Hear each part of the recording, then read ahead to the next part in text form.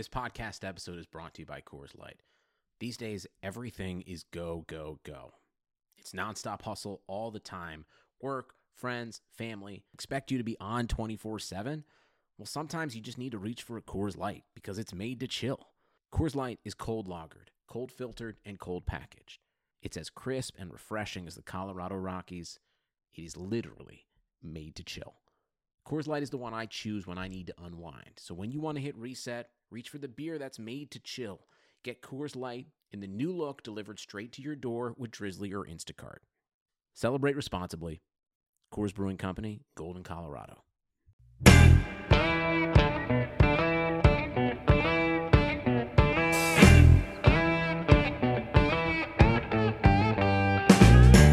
Hello and welcome to Front Office Features. I am Rob Crane, and today our guest is M. Quinton Williams. Q, I was looking through your background, and I don't even know where to start, man. Like, you were a former FBI agent. You used to work in the NFL. You've got, run community efforts. Like, your background's crazy. How do you sleep? Do you take a rest? How does this even work? That's so nice of you.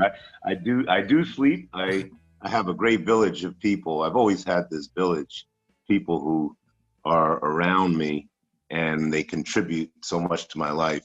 And that's what makes this possible. This isn't about me. It's about the village of people, and it's about society.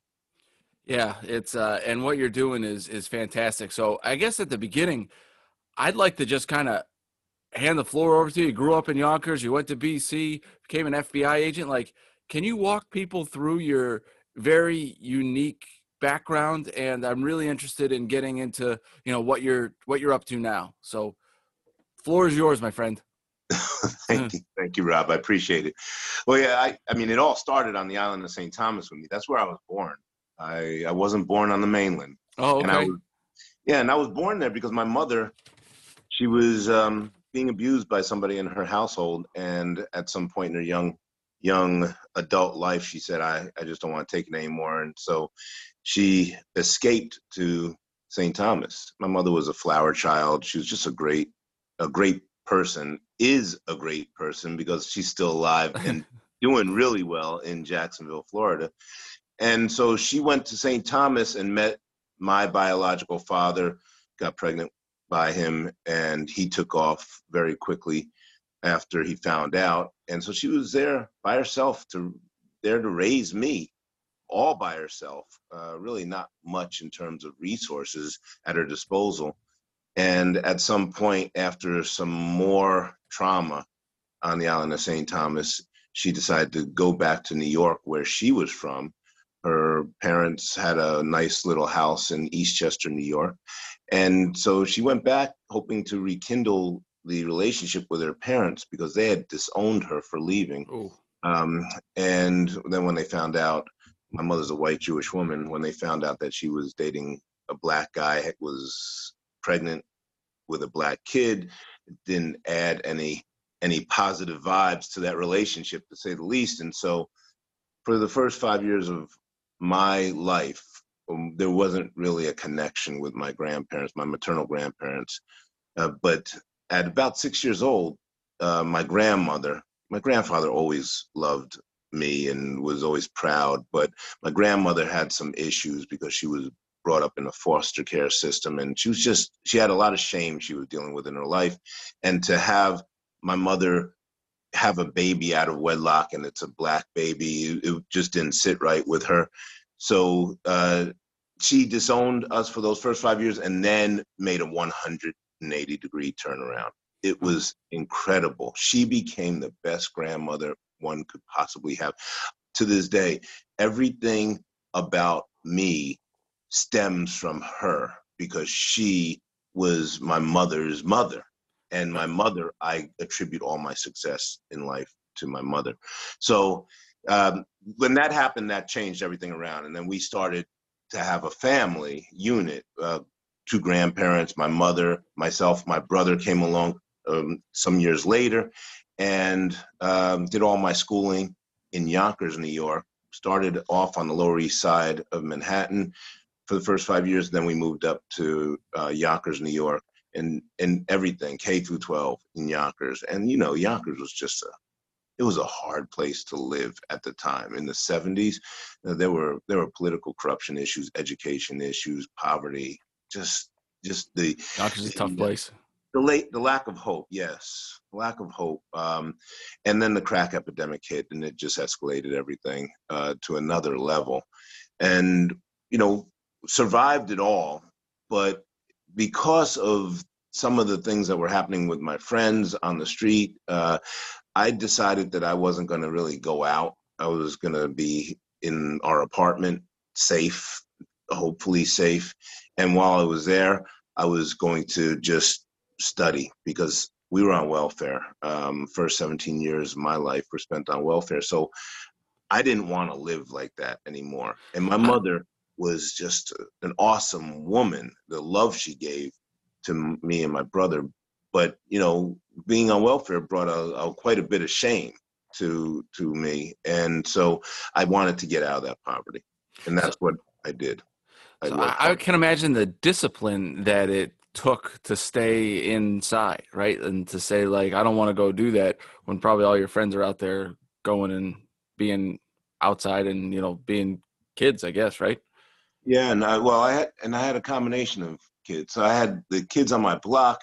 Some of them were in the drug trade. Some of them were just outside playing. I just made the decision. I didn't want to go outside because there was a certain amount of danger. And I spent a couple of years running the streets, but at some point I said, I gotta put every effort I have into getting out of this poverty. And I made that decision at around 11.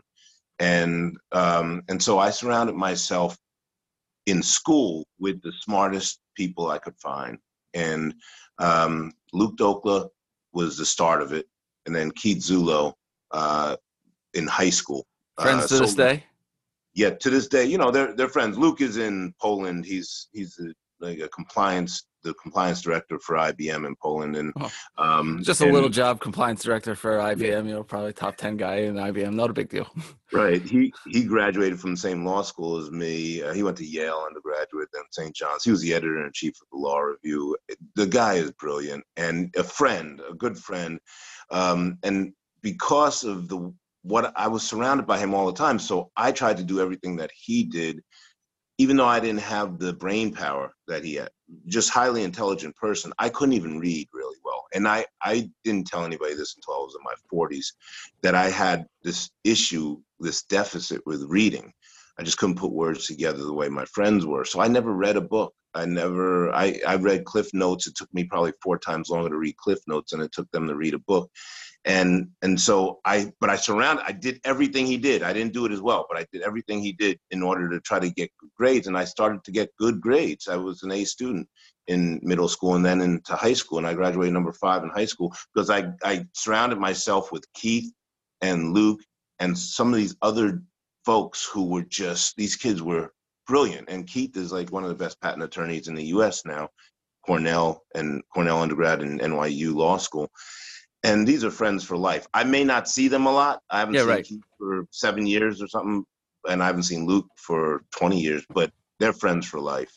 And so that helped me a lot. It gave me hope being successful academically, even though I was burdened by the shame of my childhood and the shame of not being able to read and the shame of having a white mother, being a black kid and being called zebra and Oreo on my block and being bullied and all that stuff.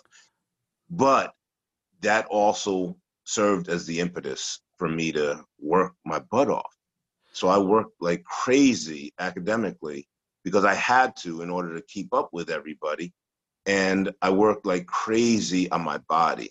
I worked out because bullies were constantly at me. Constant. From the time I was a little kid in kindergarten, bullies were at me because I was a puny little kid. And then I made the decision I was going to work out when I was 11, 12, around that. And then I started working out and I started to see results. And then I noticed I was a pretty good football player in the schoolyard. Yeah. And didn't play organized sports until I was in the 8th grade. I played football. And when I played football, I wanted to be Tony Dorsett. He was my inspiration. From Pitt guy. And yeah, not a bad player. Yeah, right. And when I signed up for Pop Warner, it was a Colts club. I didn't have a father in the house, and a lot of the kids had fathers who were coaching part-time. So when I asked to play running back, they said, no, you have to play nose guard. So I played nose guard. And all the kids who played running back, they're all their fathers. All right, the father kids, coaches' kids.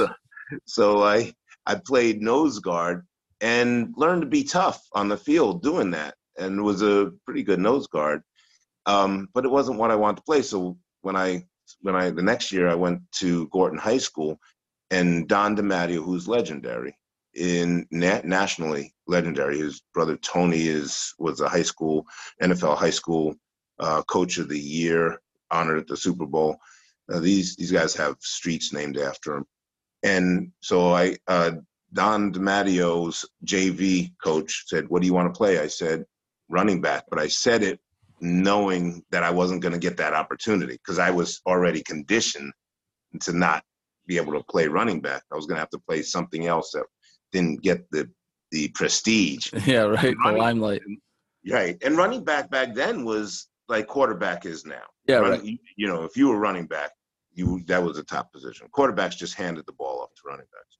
And so I said that, and they were like, okay, go ahead and line up. Let's do this. I was like, what? You're actually going to let me play running back? You're going to let me do this? Let's go. Yeah. And so I played running back on my freshman team. I started 1 or 2 games. I played a little bit. I didn't get the ball much. I didn't know what to do, really. I had no football IQ because I hadn't played organized football ever other than in the 8th grade. And so that first year was a learning experience. Second year, I was on JV again. I was a starting halfback. I was starting at monster back too. And then I got hurt. And when I got hurt, I actually got beaten out at monster back by another player when I was in the 10th grade. And I had a hip pointer, and it just plagued me the whole season. But I was working my tail off. I mean, this 5-6 years of working my tail off. I was running all the time. I was working out. I was consumed by football and school. Yeah. And so when I hit the 11th grade, everything started to come together. And I was pretty fast. I was a little fast as a 9th, 10th grader, but when I ran track too, because I ran track to be a better football player. When I hit the 11th grade, everything started. It's like all of a sudden my hormones started to kick in. I started to become an adult almost. Yeah, right. And I just started to be a pretty good football player. And then brought it into my senior season. I was getting recruited by people after my 11th grade year, and then 12th grade is when it all came together. So then you're in BC, and then you go to St. John's Law. What made you, what made you really want to go to law school? Well, I wanted to go to law school because I didn't really want to go to law school, actually. You didn't want to go? It's like, I'm good. My mentor, Jay Brusman, was, from the time I was 14 years old, he told me, you need to be a lawyer. You need to be a lawyer. And I didn't know what a lawyer was, but he's a lawyer. He just graduated Temple University School of Law, and he took his bar exam. So he was inspiring me to be a lawyer. So when I got the scholarship to go to Boston College. I played with Doug Flutie. I had that great experience, got a degree in economics. And then I started to work as a bouncer because I couldn't get a job out of college. And that wasn't the way I had planned. I mean, I thought, 17 years of welfare, I want to get a job. That was top of mind for me. And I couldn't get a job. I couldn't get any interviews. So I went to work as a bouncer at a club called 1018. It was the biggest nightclub in New York, 4,000 capacity. And I did that for about 2 years. And Jay Brusman got me a job with his brother-in-law on Wall Street with a small med mal defense firm. And so I did that. And when I did that, I did it for like 9-10 months. As I was there, I noticed I'm in the same category as these attorneys. Yeah, right. They're not that much smarter than me. And that gave me confidence. So when he said every week he was on me, you got to go to law school. You got to go to law school. So I finally just relented. It wasn't because I wanted to go. It was because he wouldn't stop. He wouldn't He stop. wouldn't stop. It was every time I couldn't speak to Jay without him saying, first thing, so when you go into law school. And at some point, it just wore me down. And I applied to two schools, New York Law School and St. John's, and both of, they accepted me. And so I decided to go to St. John's and did this. They had this 2.5-year program. So I went through the summers and got out early and then started practicing law. I passed the bar exam in New York and Connecticut, and I started to work at a med-mal defense firm in Manhattan. And it was a great experience. I did it for less than a year, but I needed that bridge from law school to the FBI because I had applied to the FBI when I was in law school. So how did the FBI come about? How do you become a special agent in the FBI? Well, they recruited at my law school. I think 10% of the agents out of New York, they say, come from St. John's. So they recruited at my law school. I looked at the requirements and I was like, well, I kind of fit this stuff. The physical fitness, I was always physically fit. And then attorneys, they wanted attorneys. And so I thought, you know what? I didn't want to be a law enforcement officer. That wasn't my goal in life. When I was 8 years old, I said I wanted to be a cop. That was just because of Starsky and Hutch and Beretta and stuff. Then I went through the crack epidemic, and I was like, I don't want to be a law enforcement officer because they're coming to get us. They're the ones who are taking my friends away. But then I thought to myself, this is one way I could maybe help the system from the inside instead of complaining about it on the outside. So that's what I did. I applied. They had this pre-application. It's a long process. It took 1.5 years for me. Pre-application, application, take the test, pass the test, then you move on and you go before a panel. If you do well there, then you can go to take the physical fitness test. They have an intensive medical exam, and now they have a polygraph. I didn't have to take a polygraph at the time. And then, after they do the background check, which was the last phase of it, they appoint you. And that's what happened to me. It's the biggest blessing of my life that I got into the FBI. It's hard at times to believe that I was an FBI agent. He was a kid who couldn't read, and I became an FBI agent. It was just a surreal experience. And I was undercover for 2.5 of those 4 years. Great experiences. And I left to be a federal prosecutor when I was recruited by Chris Stroni, who is now a retired judge. He was a U.S. attorney at the time, and he asked me if I'd like to come over and serve with him, and that's what I did. It's pretty awesome. And then how did the NFL come about? You were a senior manager of player liaison, security specialist for the NFL, and also worked for the Jacksonville Jaguars as their player administrative community affairs, part of the community affairs team. How did those connections happen?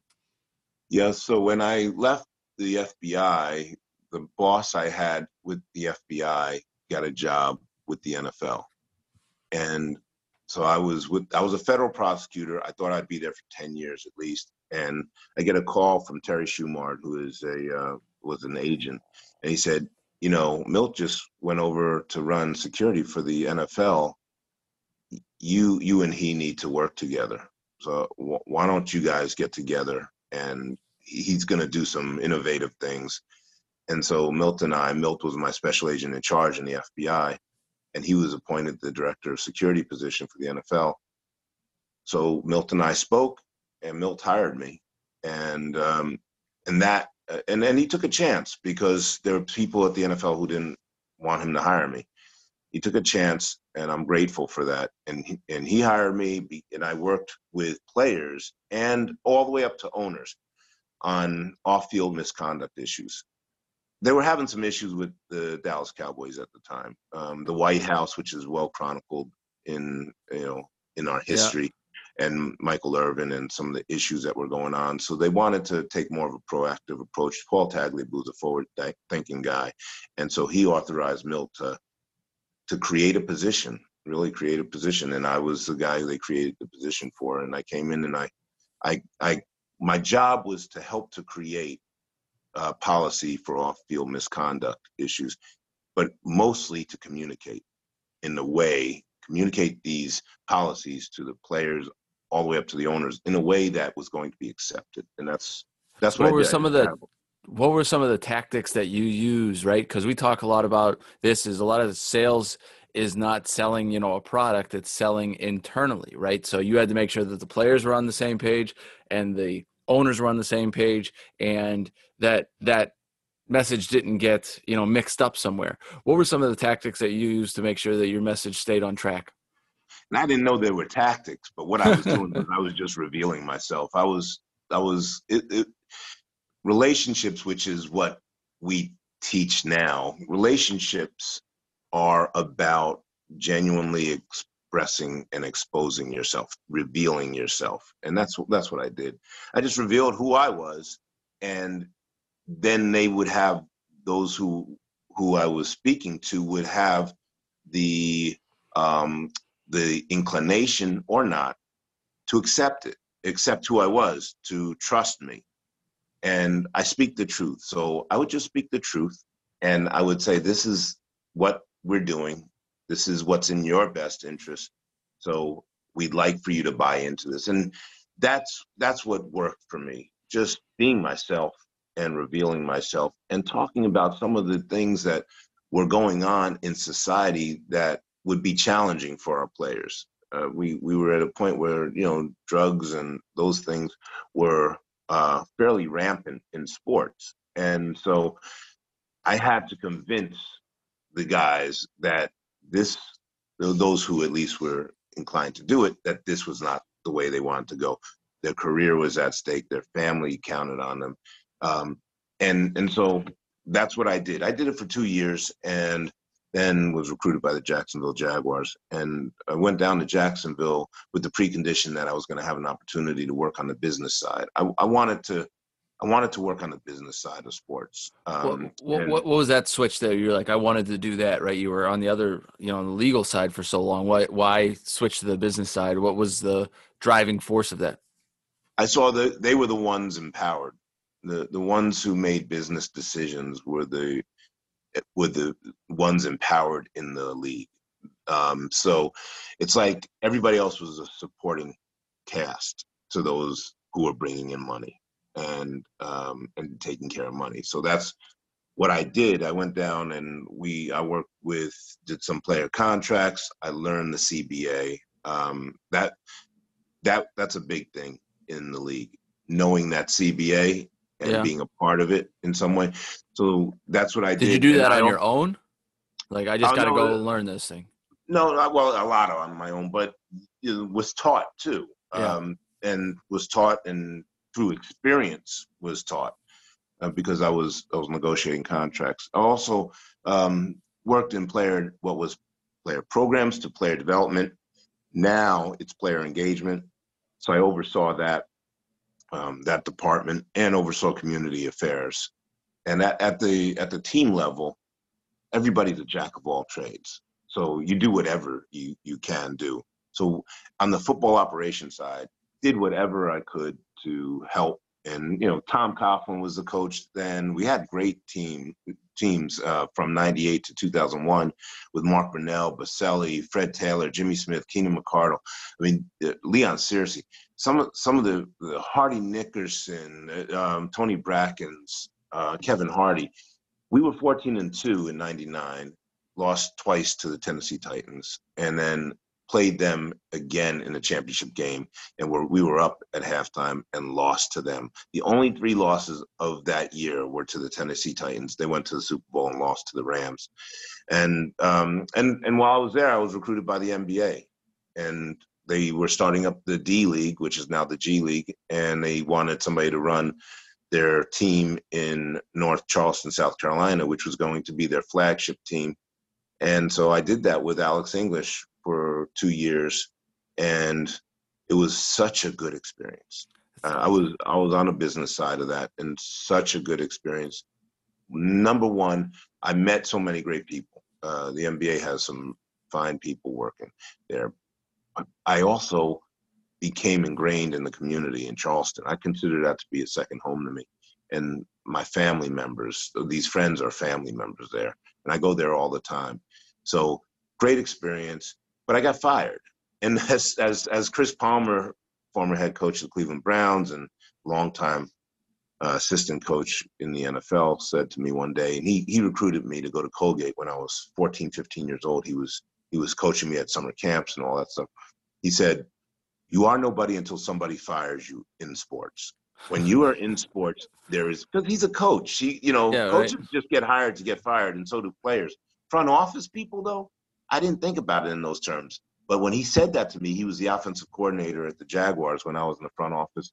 And he sat in my office one day and just told me, in this industry, you are nobody until you get fired. That means you have longevity. You when you bounce back, and that's what he did all the time. How many times did Chris Palmer get fired? Yeah, right. 6, 7, 8 times. 10 times. That's what happens. You usually don't leave on your own accord, but he was such a good friend in that respect. He gave me the truth and still is a friend. He's at University of New Haven as the AD now. And so I was fired. Toughest day of my professional career, perhaps, because I never had been fired. I didn't know what that felt like. And so now I'm not wanted. What do I do? And I didn't have a great game plan. I had a game plan because I started a media and marketing company when I was with the Jaguars, but I didn't have any clients really. I was, I had it, but I was working, doing some little things here and there. I wasn't prepared. I didn't transition extremely well, but I did transition, and it forced me to empower myself. And from that point on, it was all about empowerment. I wanted to be my own boss. And so for the last 20 years, I have now a law firm, I have a media company, and I have a not-for-profit company, all of which I am called to action with. What you're doing now is incredible. And I think, I kind of want to talk about your dedication to community nonprofit here. You and I, one of the things that we were talking to before we got on here is, I made a promise to our listeners with my partner, Chris Valente, who does this with me, that we were going to talk about social issues, and we wanted to have an honest conversation with different people, whether it's in the sports industry or just in general, right? And you kind of fall into both of those. And we wanted to just have an honest conversation about, race. I heard you said you were called Zebra as a kid, and like the impact that's had. I want you to tell a story, if you don't mind, about the time that you were arrested for saying hello to a police officer and how that's changed your life dramatically. Well, I had a summer home in Newport, Rhode Island, and I talk about this in my book. I had a summer home in Newport, Rhode Island when I was a young FBI agent, and I was coaxed to do it by some colleagues, and we would have the time of our lives up there in Newport. And one day after I got off of work, I took the 2.5-hour drive up, and it was on a Friday in the summer of 1994. And when I got there, I went to a party. And as I was walking to the party, a police officer called me over, and we were talking, and then he just out of nowhere said, I want you to turn around, put your hands behind your back. You're under arrest. And I was just stunned. You just waved to the police officer, right? Yeah. I just waved to him. I said, thank you for your service, because that's what I say to every police officer. My kids say it unsolicitedly. And then he called me over, and when he called me over, within 6 seconds, he told me to turn around, put my hands behind my back. I was under arrest, and I thought it was a joke. I thought my friends were playing a joke on me, because they're really good practical jokers. But this was not a joke, because half of the Newport Police Department was out there. I didn't even see them when I was walking across the street, because I was, I guess, laser focused on getting to this party. And so he put the cuffs on me, I had a fanny pack on, took the fanny pack with my gun and badge, and put me into the back of a cruiser that was right behind me. And I sat there for a few hours just waiting to find out what happened, what was going on. And I found out that a few hours earlier at the Marriott down the street, a black guy puts a 9mm to the chest of a white guy and threatens him. And so, I mean, you're in Rhode Island, in Newport, Yeah. there aren't many people who look like me walking Yeah. around the streets of Newport, Rhode Island. So they get me to the side and then find out I have a 9mm on me. They're like, we got our guy. Yeah. Right. But I wasn't even in the state when that happened, because they said it happened at 3:30. And I was in Bridgeport, Connecticut with my special agent in charge, debriefing him on a civil rights case that we just closed. It's very ironic.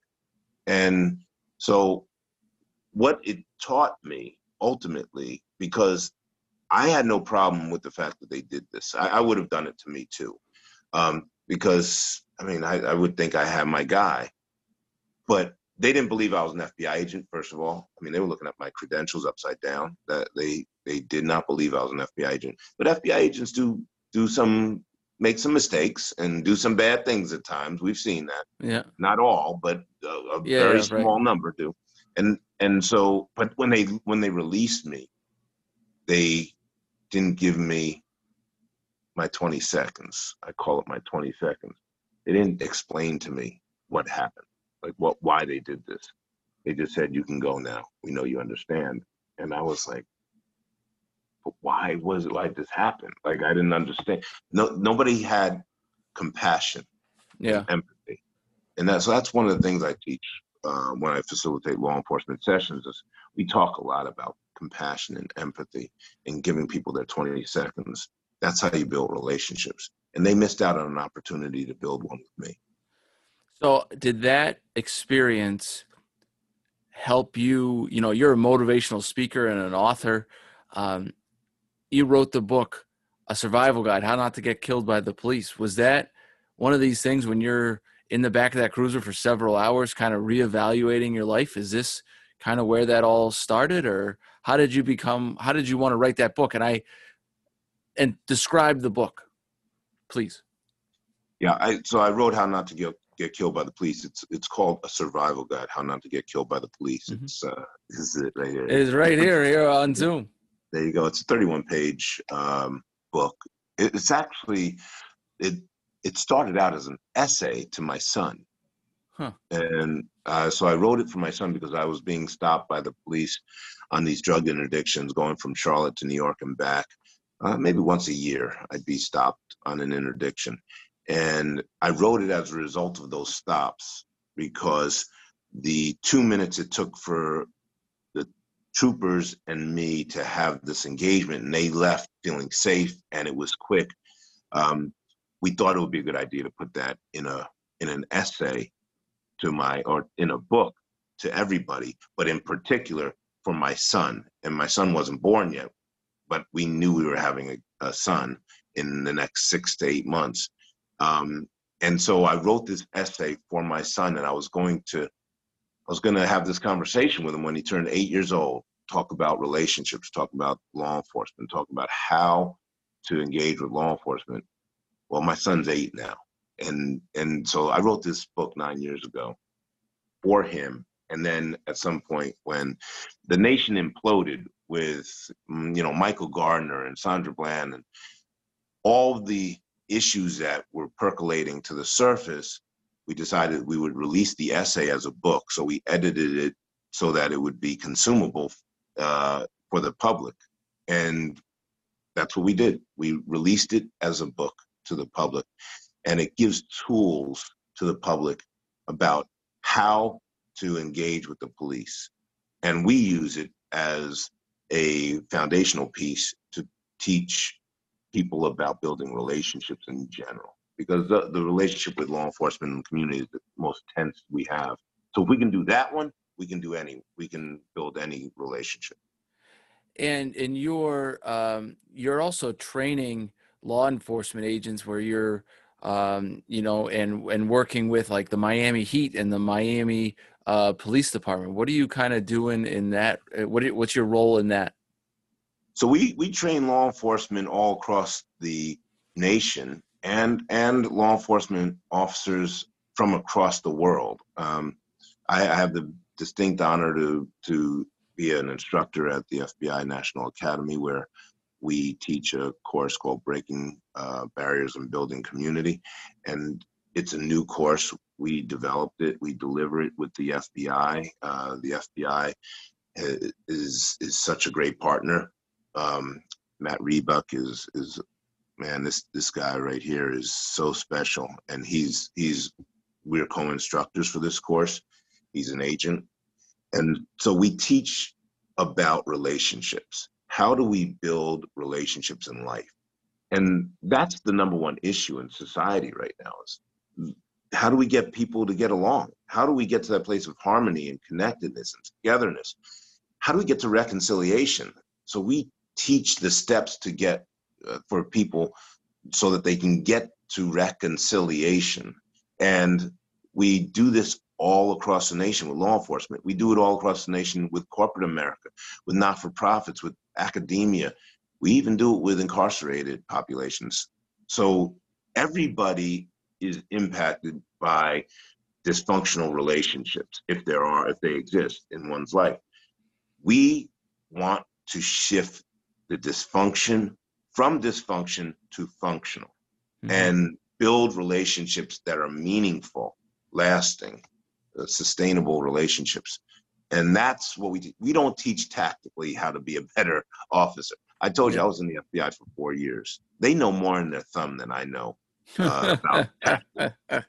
But I've learned from the best when it comes to relationships. My mother is a relationship person. She builds relationships like I've never seen before. And I'm 55 next month.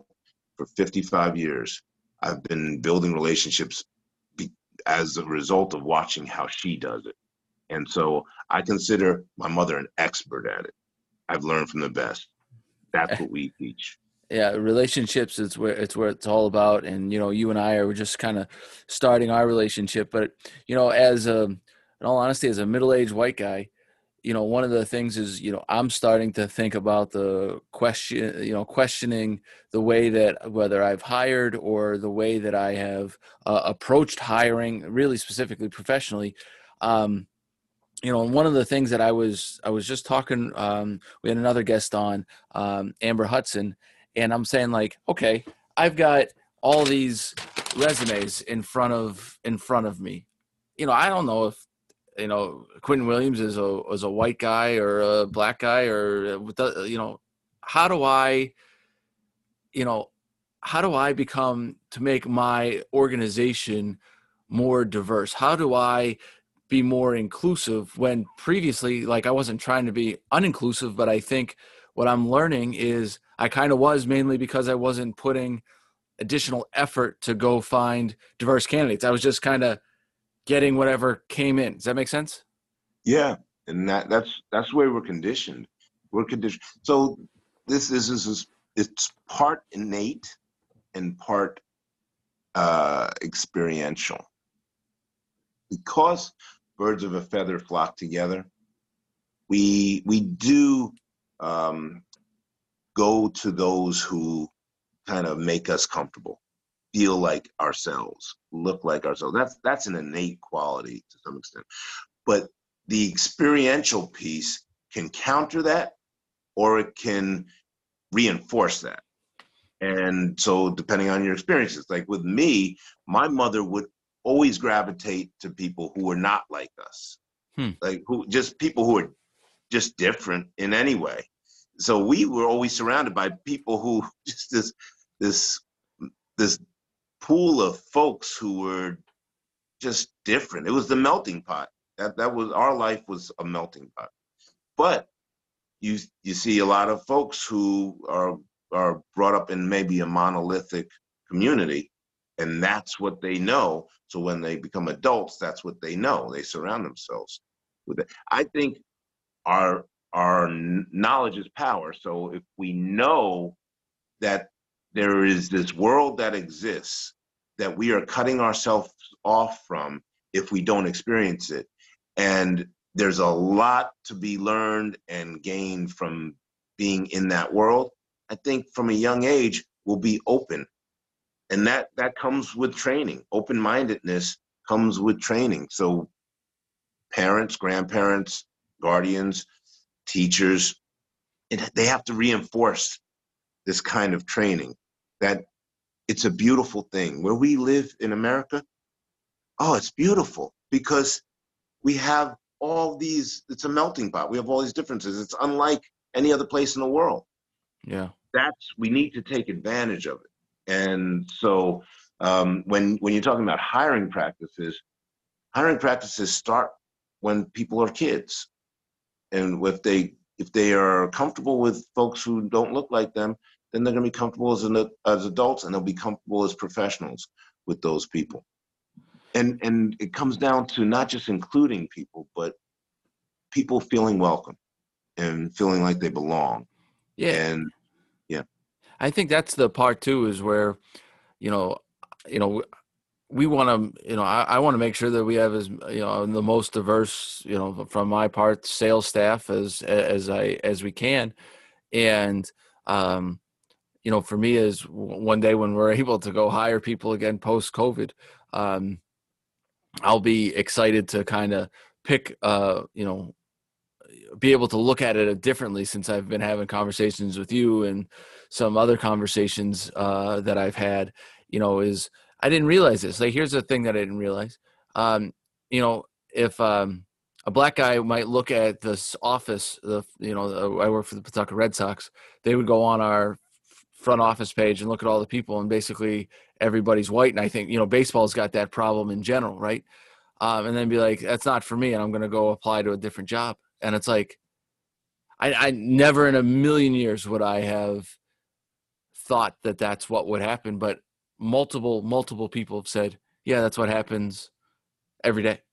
And it's just like this eye-opening experience to me that, I've never would have had without having some of these kind of, in all honesty, they're kind of awkward conversations for me. Yeah. But that courage of venturing out into spaces that you don't understand.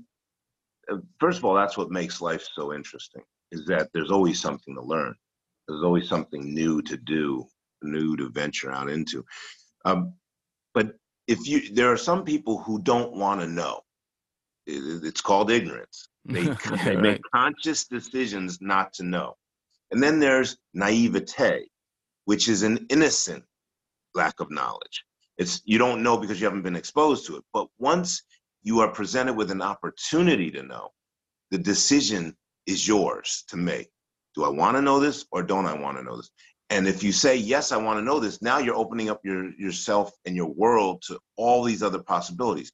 If you say, I don't necessarily want to know, I'm comfortable, I'm happy where I am, I feel safe here, now you're closing yourself off to that. So one of those things is what you just said. There are a lot of people who are not just of color, but females and LGBTQ folks, and you name it, who won't even consider applying for certain opportunities. These are talented individuals who won't even consider it in corporate America, because when they see the optics of that industry, it doesn't give them any sense of belonging, any sense of welcome.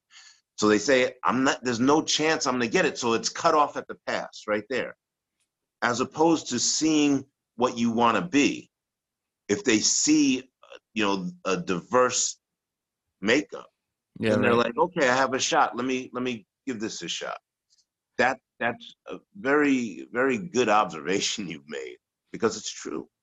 Yeah, it's something that was mind-blowing to me. Mind-blowing to me. So I'll be as we got to get to past COVID where we can start hiring people again. And once we do that, I'll definitely change those type of practices. Q, as we kind of wrap up here, I'm kind of looking at different things, and, it looks like you're going to be part of a ESPN Undefeated piece on Stop Living, Driving, and Dying While Black. How have you gotten to these things, to these opportunities, and what makes these things special to you? What do you love talking about, and how does it feel to really make an impact? Because our conversation today, you've been able to make an impact, and now you've been able to make it more of kind of a national way. This is a calling for me. There's a reason why we have our journeys. Now the thing that we have to find is what our purpose is. Why have we had these challenges? Why have we had these successes? What is the reason? It's not to make money. That's man-made. What is the reason for me being here? Why am I on earth? And so I found it at about 45, 50 years old. I found my calling, my purpose. And that is to help to bridge divides that might exist, to help people to live in harmony. And so this opportunity came as a result of a relationship, as all these opportunities Yeah, come right. from me. Relationship. Yep. And I work with Ryan Smith, is the host on ESPN. Ryan and I worked with each other at the NFL office, where he was an intern for a little while, and then he worked at the Jacksonville Jaguars, and I worked there as well with him for a little while. So we know each other going back 24, 25 years. And now he always told me, I said, what do you want to do? When he got out of sports, I said, what do you want to do? And he said, I want to be a host. I want to be a TV host. I was like, man, that's great. It's great that you have your eye on your future and what you truly want to be. And here he is, a host. He's been a host on CNN, HLN, and now ESPN for quite some time. And he just he texted me and said, hey, we're doing this special. Want you to be involved, if you can be involved. So any opportunity, whether it's an audience of one or it's an audience of 100 million, I'm in, because this is about saving lives. It's about lives thriving, meeting potential, all those things that I was given an opportunity to do in life, I want for everybody else in society. Oh, Q, you've been you're an inspiration, man, and I truly mean that. You talked about where you came from and what you're doing now, and finding your passion, and I call it, finding your genius, right? You're a genius at this, and I think I know that I really took a lot from today's conversation. I know I'm confident that our listeners will as well, and really thankful that you joined me here today. So thank you a million times over for talking with me here this morning.